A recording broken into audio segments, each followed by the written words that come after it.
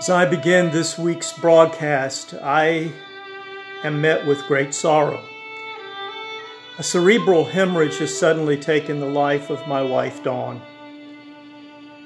Tomorrow we would have celebrated 19 years of marriage.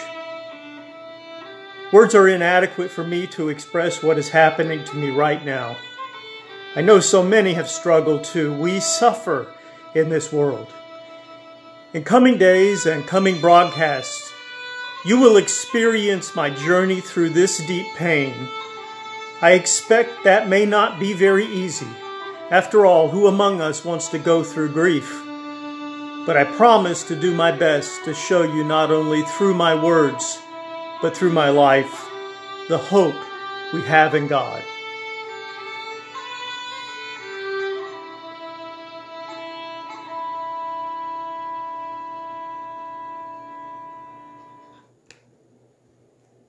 I spoke last week about my kids. I said this: there are 11 of them. I have raised 5 of them. Yes, the McGathy household is a complex one, just like many of yours, and each of my kids are precious and loved, and I am so very proud of all of them. They are all welcomed and loved around my table. Now most of them are on their way. COVID-19 is preventing some from travel. The church family, the community are supportive and wonderful. I will need you to get through. Dawn was a very private person and in the end did not embrace the traditional role of a minister's wife in a small town in a southern church. Her love for me and for God was deeply felt, though.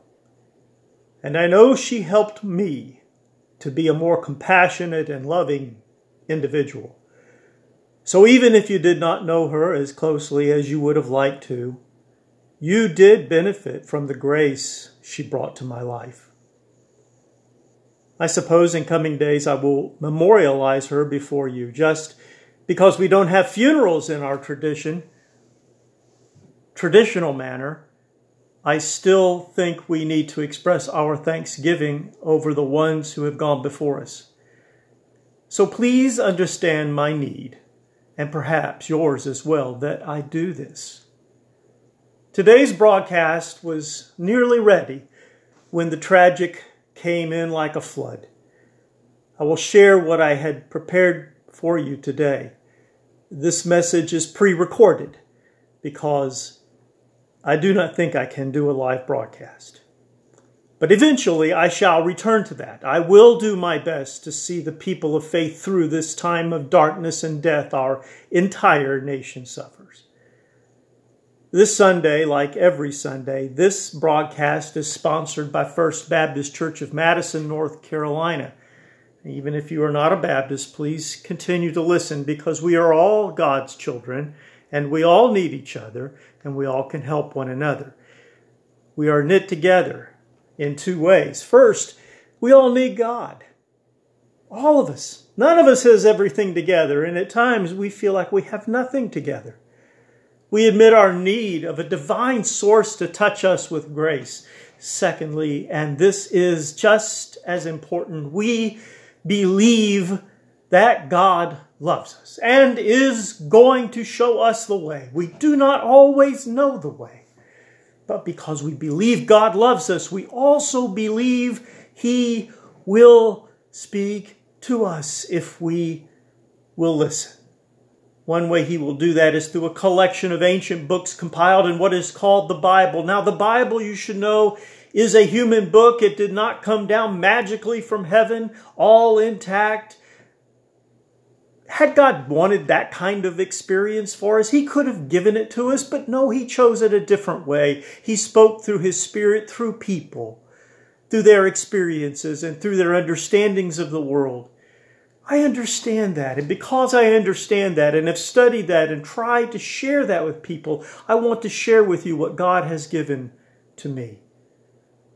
So thanks for joining me on this journey as we encounter the living God through the living and lively book called the Bible.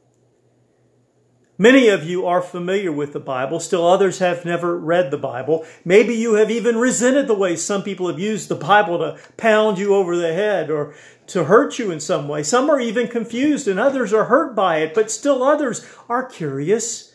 What was it all about? This is for all of you, no matter who you are. I invite you to open your hearts and minds as you learn along with us each week how this ancient collection of writings by human beings who encountered God will help you today. In other words, this is a connection with God. We begin with the understanding that God loves everyone, everywhere, and that we are all God's children. What's more, God wants to know you. So thank you for welcoming me, a broken-hearted preacher, to share with you the next hour of your time. I pray it will be an hour well spent, and at the end of our time together, you will be inspired because God has touched your heart. I'm Dr. Chuck McGathy. I'm a minister for a wonderful group of people who love Christ, called First Baptist Church of Madison. First Baptist Church of Madison is a ministry committed to reaching out in this inclusive way. Today, you are one of us. You are one of me. You are part of my heart. We are connected. We are a congregation. And as a congregation, in this horrible time that our nation is undergoing right now, in this time, I ask you to please stay safe. Keep others safe. That is your witness to Christ. And we welcome all people who are seeking God in their own way. This is our way to help support and to love you. I'd like to begin today by sharing our wonderful choir, led by Mrs. Jane Scruggs. And I picked out this song from the archives, but I think to me it is special this day. All the way my Savior leads.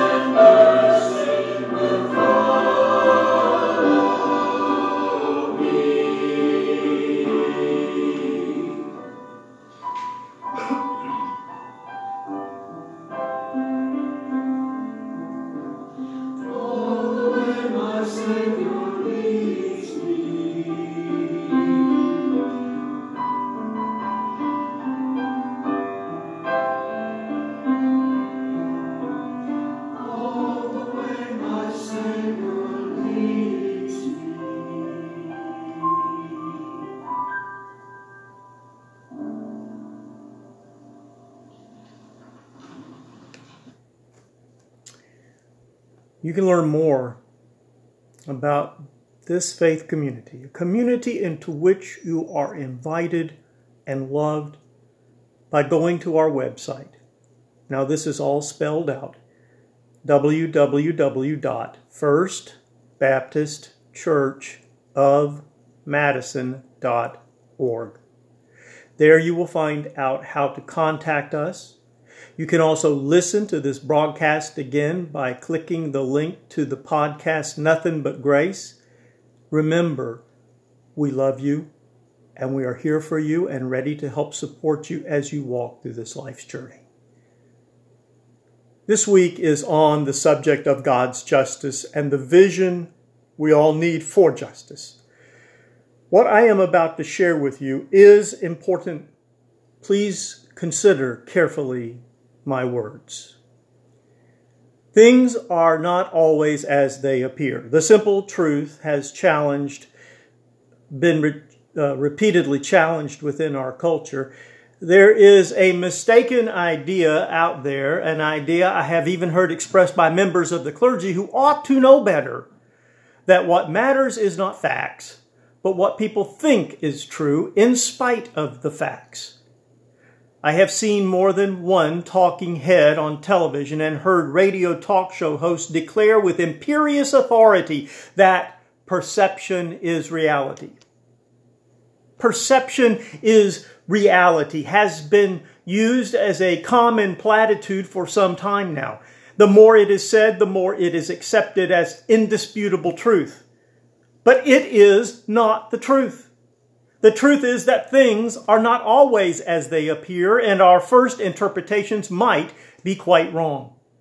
Nevertheless, those in politics, mass media, and even religious leaders too frequently adopt, follow, and spread the perception is reality philosophy. In fact, some even go so far as to invent the perception they want to become the reality.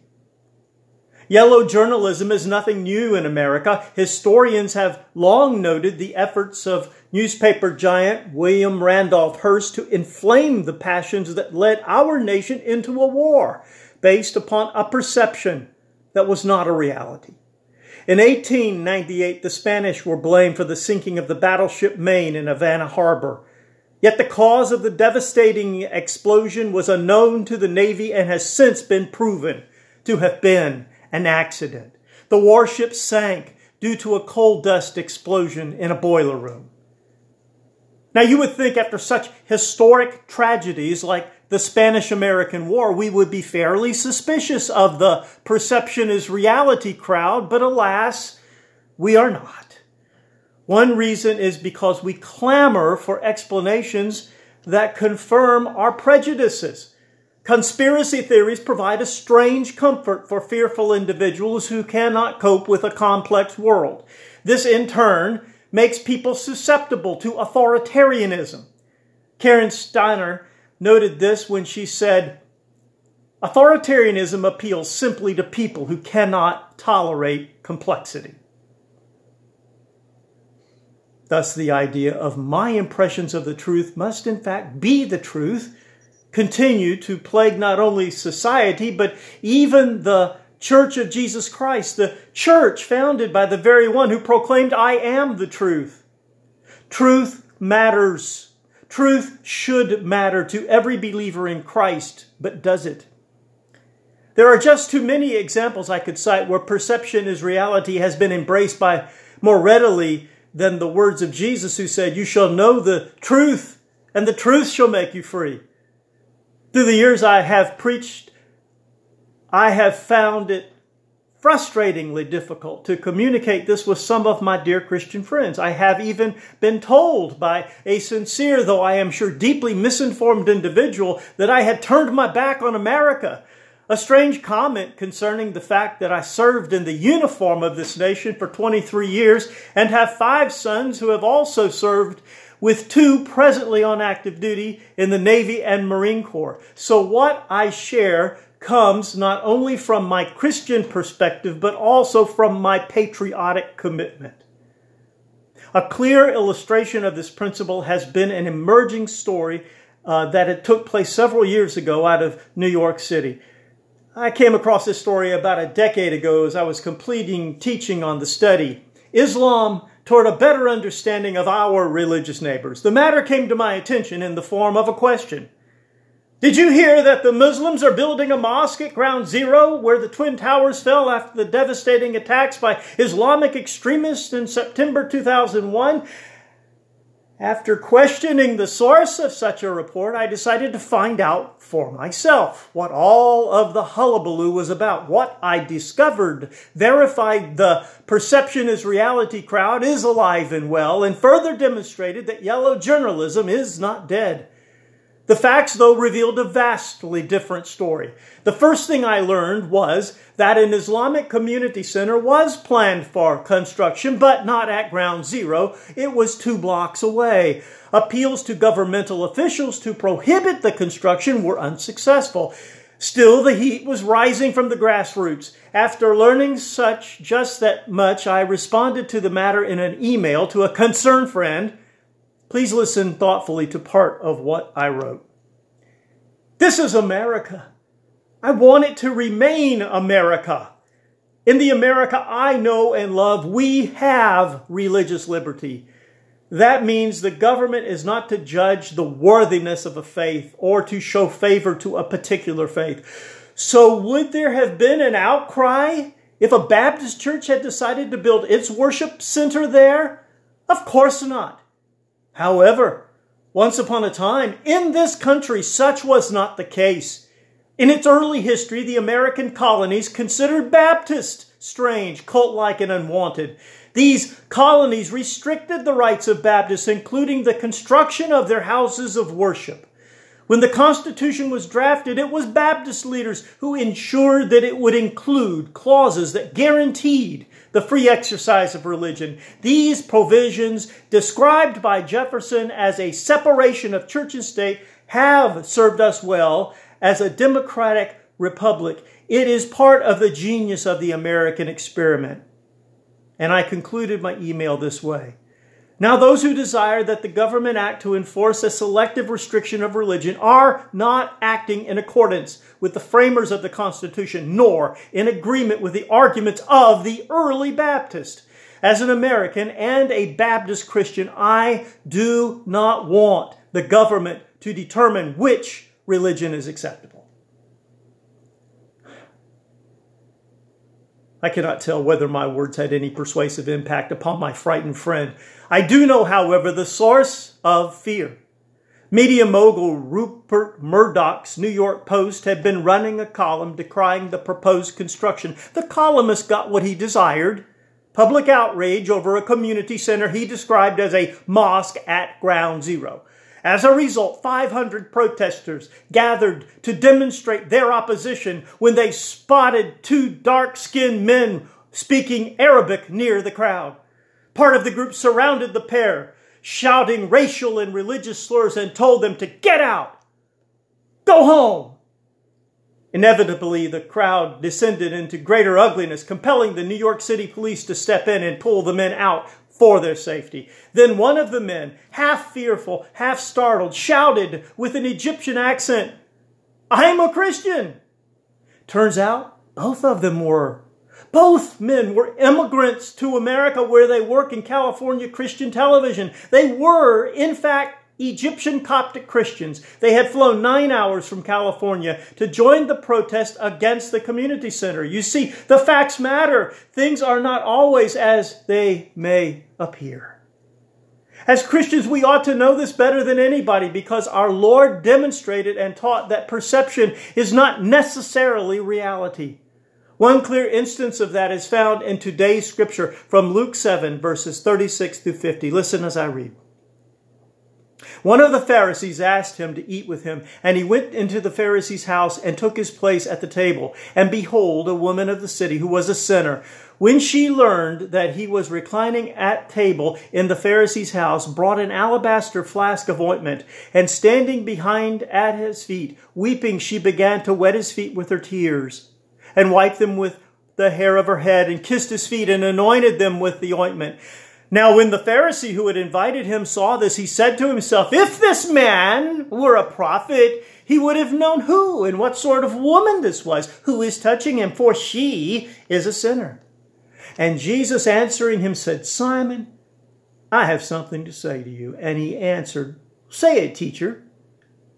A certain moneylender had 2 debtors. One owed 500 denarii and another 50. When they could not pay, he canceled the debt of both. Now which of them will love him more? Simon answered, the one, I suppose, for whom he canceled the larger debt. And he said to him, you have judged rightly. Then turning toward the woman, he said to Simon, do you see this woman? I entered your house. You gave me no water for my feet, but she has wet my feet with her tears and wiped them with her hair.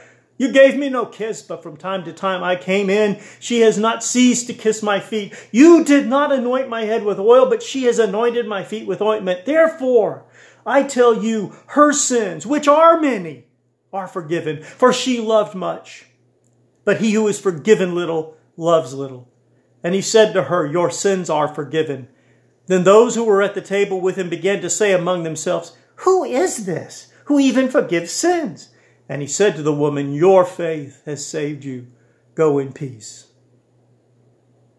It was perceptions that mattered to Simon. In fact, the entire evening affair was based upon perceptions, their perceptions. Through their prejudiced observation of this young preacher from Nazareth, Simon and his fellow Pharisees hoped to discern the truth, the reality. They were anxious to know if Jesus was indeed a prophet.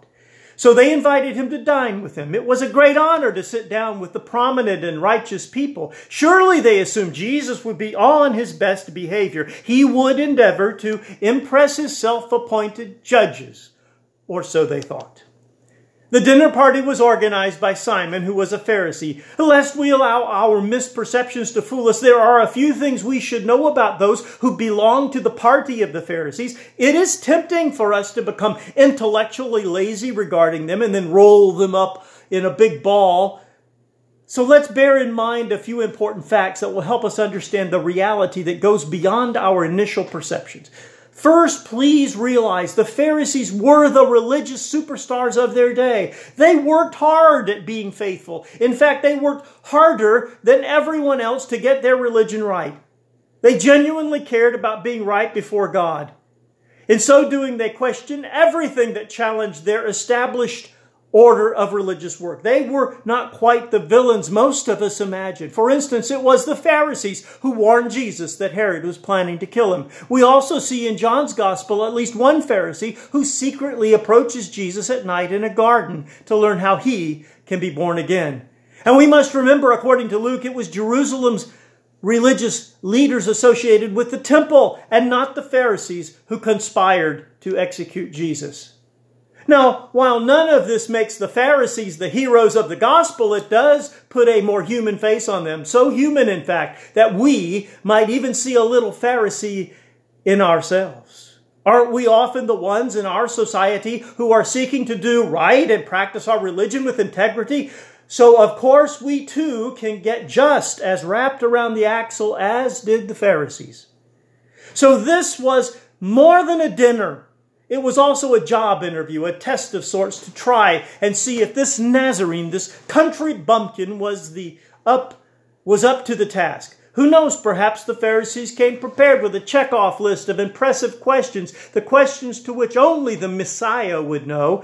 They might start with a bit of Bible history, then move into current affairs, and finally finish up exploring his ideas on how to deal with the fractures in Jewish society. Of particular concern was how to overwhelm the Roman nightmare that defined their land. Then they could have asked the questions of cultural protocol. This occurred before anyone was seated. Certainly they would not seat Jesus in the place of prominence. Simon should go there. He would be seated at the head of the U-shaped table. Jesus would be placed at the far end, the least prominent place. No doubt the questions for this so-called prophet had been submitted in advance to Simon. He would interrogate Jesus and he would speak in behalf of the other Pharisees when a determination about Jesus had been made. Now this was an interesting fact about this dinner party that will help make this scripture make sense. The food and conversation was restricted to only those seated at the U-shaped table. Another interesting feature of the dinner was that non-eating, non-speaking audience could also attend. They stood quietly around the room edges in the shadows to observe the party and perhaps learn from the conversations that ensued. It was what people did in those days before the age of books, radio, and television. So this was, in fact, a dinner that was also a show. Behind Jesus stood one particular woman. Surely, if she remained in the shadows, the evening would have gone very differently. But she didn't remain hidden. She came out, and as she did, she approached Jesus. Jesus' feet, to be more accurate. She was described as a woman of the city, and we in our cultural experience understand that to mean she was a prostitute. But that is our perception. The reality is, this expression does not mean she was a streetwalker. It simply indicates that she was someone who had had some great problems. A common run-of-the-mill sinner, or as St. Augustine has phrased it, a famous sinner. Her problems may have involved prostitution, or maybe being forced into serial marriage as a way of supporting herself, or maybe she was addicted to substances, or maybe she had some personal demon, what we would call mental illness. Whatever her problem was, we can quickly see that all of those at the party were aware that she was a problem. Note that I did not say she had a problem, but she was a problem. Now here she goes. The party's about to be disrupted. She takes an expensive flask of perfume and begins to massage it on Jesus' feet. Then she washes those same feet with her tears that flowed from whatever heartbreak she felt. Finally, she dries his feet with her own hair. That's embarrassing. It got everyone's immediate attention. It was also slightly erotic, lending to a measure of credence the speculation that this woman had entertained men sometime in her past. Yet something was different, something that Jesus saw and everyone else missed. Was perception the reality? But they thought they knew what was going on. That was their perception. Simon hissed under his breath, "If this man were a prophet, he would have known what sort of woman was touching him, for she is a sinner." Yes, Simon and his Pharisee friends knew all about her. I wonder how. After that dinner party was changed, no need for the questions prepared in advance. The matter was as good as settled. Their perception was their reality. Jesus was a fraud. They must have muttered this among themselves. Jesus heard them and could see what was going on. Jesus does not give up on them, though. Perhaps if they thought about it differently, they might understand. And so he addressed the head of the table with a remarkably short but effective parable. A certain moneylender had two debtors. One owed 500 denarii and the other 50. When they could not pay, he canceled the debt of both. Now, which of them will love him more? How would you have answered Jesus? Simon has undoubtedly answered for all of us when he confesses that the person who is forgiven more loves more. Finally, we learn the truth about the woman. She had been forgiven by Jesus. She felt immense relief from his grace that her deepest emotions and affection for Jesus tumbled out at the dinner party. She had been saved and could not contain her devotion for her new master. Jesus, it was plain to see, had not been treated properly by Simon, but she would. That was the reality. Then Jesus asked Simon and everyone who would ever read these words in ages to come, "Do you see this woman?" One commentator put it far better than me when he wrote, "Simon does not answer the question, but an honest answer would be no." Simon sees the reputation that precedes her. He sees unseemly behavior. He sees the interruption of his carefully planned evening. He sees the failure of the young prophet to respond appropriately. He sees many things, but he does not see the woman. He does not see her as a human being created in God's image, and he does not see that she has changed. This account from this dinner party ought to challenge us as a truthful people. If we are going to be honest, we will have to admit that we can easily relate with Simon, We too are cynical of those who claim redemption, and we are suspicious that it isn't real. We want others to experience our faith, but we want them to experience it just like we have. We say, yes, there is room at our party if you earn your way to the table and play according to our rules. But here is the reality. God is doing something in the lives of countless people. We don't see it, we don't understand it, but He is moving in them nevertheless. And so we have to decide if we have room in our hearts to provide a place for them. We have to decide, we have to remember how God accepts us with all our flaws. We have to see ourselves with a new clarity. Ralph Waldo Emerson once said, "The less a man thinks or knows about his virtue, the better we like him." But I think St. Augustine put it best when he said, "He that thinks he lives without sin does not avoid sin, but rather excludes all pardon. And therefore I dare assert it is good that the proud should fall into some broad and disgraceful sin." Maybe it is only then that we can truly remember how much we are forgiven and how deep is the reservoir of God's grace. Maybe then we will know how to act as agents of God's love. In her book, Out of the Salt Shaker, Rebecca Pippert tells about a college student whose name was Bill. Bill wasn't what you would call a snappy dresser. In fact, Bill didn't wear shoes, summer or winter, rain, sleet, or snow. Bill always went barefoot. So, as it so happened, there was an attractive church across the street from the campus, and Bill decided to go and worship there. By coincidence, that congregation, mostly comprised of well-dressed, middle-class people, had decided to reach out to the students across the street.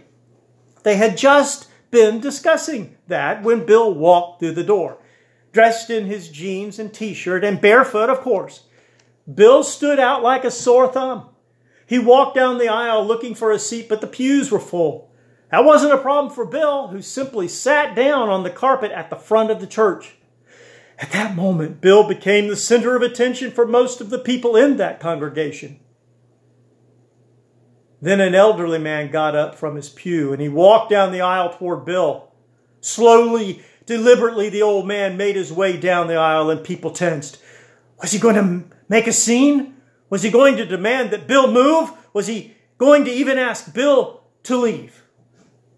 But when the man reached Bill, he simply lowered himself, with difficulty, mind you, and took a seat on the carpet next to Bill. That's where the two of them sat and worshiped God that morning. Rebecca said in conclusion, "I was told there was not a dry eye in the congregation." In coming days, the post-pandemic church will have more and more opportunities to walk to the front and sit with barefoot visitors. How we welcome them will tell the world how we understand the meaning of Jesus' words. I pray that when these moments come, we will not fail the test. Let us pray. Lord, give us your heart to see people as you see them. Forgive us for trusting our misperceptions and failing to see others through your eyes of love. Change us from judges to restorers. Help us remember how great a debt you have paid in our behalf. Teach us how much you love those burdened with the chains of their sin. Use us to bring them to your table and cause us to welcome them as brothers and sisters. In Jesus' name we pray. Amen. Now as we begin our time of Bible study this morning, listen as I read from the Bible called The Message. This section could be subtitled God's Message of Hope for His People. Now listen as I read from Isaiah 56, verses 1 through 8. God's message. Guard my common good. Do what's right and do it the right way. For salvation is just around the corner. My setting things right is about to go into action. How blessed are you who enter into these things, you men and women who embrace them, who keep Sabbath and don't defile it, who watch your step and don't do anything evil. Make sure no outsider who now follows God ever has an occasion to say, God put me in second class, I don't really belong. And make sure no physically mutilated person is ever made to think, I'm damaged goods, I don't really belong. For God says, To the mutilated who keep my Sabbaths and choose what delights me and keep a firm grip on my covenant, I'll provide them an honored place in my family and within my city, even more honored than that of sons and daughters. I'll confer permanent honors on them that will never be revoked. And as for the outsiders who now follow me, working for me, loving my name, who wanted to be my servants, who keep Sabbath and don't defile it, holding fast to my covenant, I'll bring them to my holy mountain and give them joy in my house of prayer. They'll be welcome to worship the same as the insiders, to bring burnt offerings and sacrifices to my altar. Oh yes, my house of worship will be known as a house of prayer for all people. The decree of the Master, God himself, who gathers in the exiles of Israel, I will gather others also. Gather them in with those already gathered. The passage of focus today is from the theme of this passage. Here again, verse 1, rendered in the New Revised Standard Version. Thus says the Lord, maintain justice and do what is right, for soon my salvation will come and my deliverance be revealed. When Dr. Tony Cartledge wrote this study months ago, I'm fairly sure he did not anticipate that in August we would be in the situation we are now in. Nevertheless, his words have proven to be prophetic and therefore worthy of our thoughtful attention. He observed the following. The enforced isolation during the height of the COVID-19 pandemic felt something like exile. We could no longer gather for worship or go about our lives as we are accustomed. We longed for restrictions to end so life could get back to normal. But did it? Perhaps we'll never know the same normal again. We may never hug as freely or sit as closely as we once did. Some jobs lost during the pandemic may not come back. Others may see changes in their previous workplace culture. Debts that piled up while millions of people were out of work don't magically disappear. Unemployment checks and government stimulus funds can only go so far for those who got them. Life for many may still have the taste of exile. It is apparent from his introduction that Dr. Cartledge believed when he wrote those words that the COVID-19 pandemic would be subsided by the time we came upon this lesson. I did too. So did many. The harsh reality is that the pandemic is not over. The fact remains that we have not yet seen the height of the COVID-19 pandemic. There is more difficulty to come. By any realistic measure, we are facing a health, economic, and societal crisis that will be our reality for longer than we first imagined. So what then does God have to say to us in a time such as this? The words spoken through Isaiah are just as important today as they were in the 5th century before the birth of Jesus. These words of Isaiah were spoken during a time of national crisis. They were embedded in the soul of Israel. It is apparent that Jesus read Isaiah very closely. In fact, it is equally obvious that our Lord took Isaiah's side in a great biblical debate, a debate that happens once the Jews returned from their exile to their homeland. One of the keys to understanding the revelation of the Bible is to grasp that within its pages there is the opportunity for the reader to engage in midrash. Midrash may be a term that is unfamiliar. Midrash is a Hebrew word that means to interpret. The Bible, thoughtfully engaged by the reader, will open up the prayerful and sincere wrestling with the text in an effort to understand its meaning and application. One of the reasons why I recommended to everyone that they obtain a free copy of the Nurturing Faith Bible study we offer is because Dr. Cartledge understands this principle and speaks to it.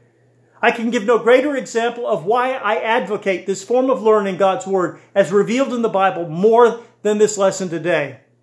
Dr. Cartledge acknowledges that there is a biblical debate that grows among God's people following their return to Jerusalem. Listen carefully as Dr. Cartledge explains the situation and how this passage of Scripture in Isaiah argues for a different course. He first describes the ground for a protectionist Israel and Jerusalem when he writes, "Happy hopes soon ran aground on the shores of a city that was largely in ruins and home to an assortment of squatters. Life was hard and prospects were uncertain. Religious leaders like Ezra and Nehemiah, along with the Zadokite priesthood, preached an exclusionary doctrine that called for the returnees to remain wholly separate from Jews who had remained behind, as well as foreigners who had moved in. List of former exiles, warnings against intermarriage, and the rejection of help from local people made it clear that purity and pedigree were at the top of the heap for the religious establishment. Today's text insists that their exclusive mood was misguided. God had more in store than preserving a small group of ethnically pure Hebrews. The prophet believed God had given him a different word. Thus says the Lord, maintain justice and do what is right, for soon my salvation will come and my deliverance be revealed. Years ago, my faith group, the denomination in which I was theologically trained and nurtured, taught an idea that has never quite left me. It is a concept included in a document called The Baptist Faith and Message, and was adopted in 1963. In its first article on the Scriptures, it concludes with the following words: the criterion by which the Bible is to be interpreted is Jesus Christ. Now, I happen to think that single sentence was the most important sentence of the entire document. It is important because it helps us address a situation such as we find today. What does the Bible say? As we look at the Scriptures, we find a conflict of opinion between the characters of Isaiah and the characters of Ezra and Nehemiah. We try and determine how we should midrash or interpret the Bible when it seems to be presenting to us contradictions. It is easy to have sympathy and even admiration for the work of the Hebrew leaders, Ezra and Nehemiah. Their task was a difficult one. They responded in the way they felt was best. What they faced required decisive action. However, in the application of their good intents, did the nation of Israel go in a direction that took it off course? Jesus seemed to think so. I agree with Dr. Cartledge that Jesus backs the message of the prophet Isaiah. His message is one of justice, inclusion, and welcome for all people. Isaiah's vision of God's justice foils against some of the policies and politics of Ezra and Nehemiah. Isaiah argues to not exclude the foreigner. He does not exclude the one who does not meet the purity or pedigree tests that were established by the returning exiles. If we are to apply the historic statement made by Baptists and traditionally embraced by many Christians of many denominations, then we must let Jesus speak midrash to the debate. Dr. Cartledge concluded his Bible study this week with these words: God's vision is more expansive than many want to recognize. The same God who had gathered the outcast of Israel by returning them from exile also declared, I will gather others to them beside those already gathered. Those who see the world as Jesus does understand that living out God's call isn't about deciding who's in and who's out. It's about being just and doing right by all people. Dr. Cartledge has it right. As followers of Jesus, we too must be concerned about justice in our own day and time. We too must advocate for those who are being treated unfairly and unequally.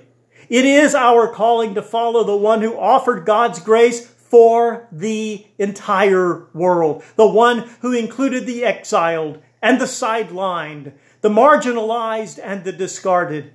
When we read the portions of Scripture that speak of exclusion, we must set them within the criterion of Jesus, who strongly embraced the words of the Hebrew prophet who said, do justice. Now more than ever, I am impressed by the American words that reflect the gospel. Hear them again. Ask yourself, do we still believe these ideas? From our founding document we read, we hold these truths to be self-evident, that all men are created equal, that all are endowed by their Creator with certain unalienable rights. Among these are life, liberty, and the pursuit of happiness. And the words of President Lincoln, who said of our nation that we are a new nation, conceived in liberty and dedicated to the proposition that all men are created equal. At the foot of the Statue of Liberty, these words have spoken in our behalf. Give me your tired, your poor, your huddled masses yearning to breathe free, the wretched refuse of your teeming shore. Send these, the homeless, tempest-tossed to me. I lift my lamp beside the golden door. Even the Pledge of Allegiance, so often repeated, concludes by saying, with liberty and justice for all.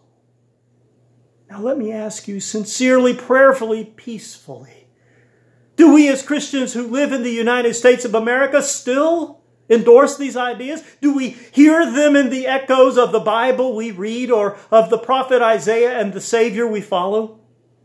Do we view the outsider, the marginalized and the outcast through the eyes of Jesus? If so, then now is the time we must speak out whenever and however injustice occurs. We must not shrink from our duty to God to love and care for others because He has loved and cared for us. Let these words of Isaiah ring in your head and heart. Do justice. Do justice. Do justice. Amen. For our prayerful moment today, I invite you to listen carefully as you lift a personal prayer to God. Pray for the victims of racial injustice. Pray for the refugee and the excluded. And pray for yourself if you struggle with your own feelings of rejection and abandonment. Sung by Done Again, Let God Help the Outcasts be our prayerful moment.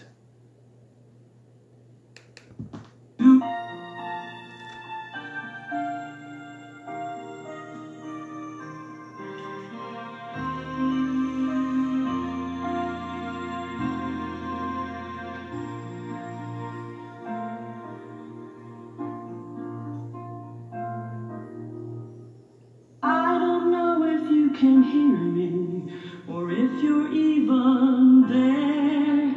I don't know if you will listen to a humble prayer. They tell me I am just an outcast, I shouldn't speak to you. Still I see your face and wonder, were you once an outcast too?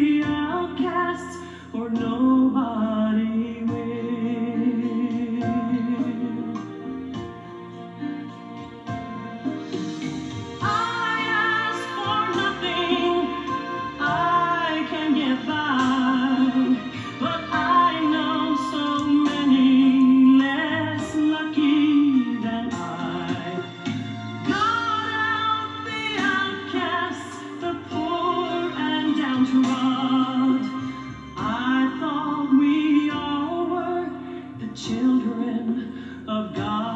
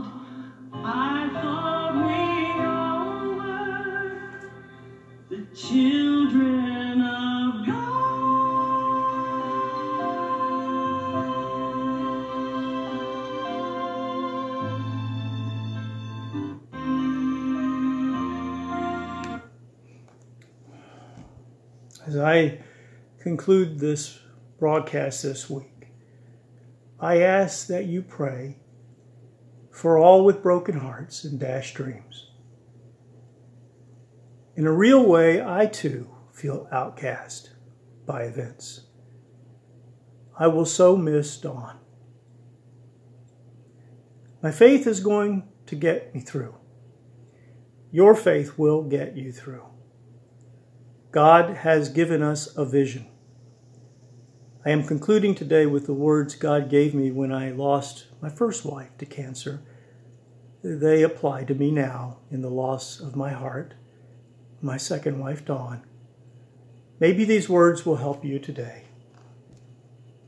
No matter what you have done or become, promise to be, never forget that God made you, knows all about you, and loves you unconditionally. May His divine love change you from the inside out, and when it does, you will know what grace really is. Even more, realize that this pervasive, persistent, and powerful force called grace is the best thing you will ever discover. And when it finds you, your eyes will be opened and you will see there's nothing but grace. For all of those like me who need to see grace today, I end with Be Thou My Vision, sung by Michael Card.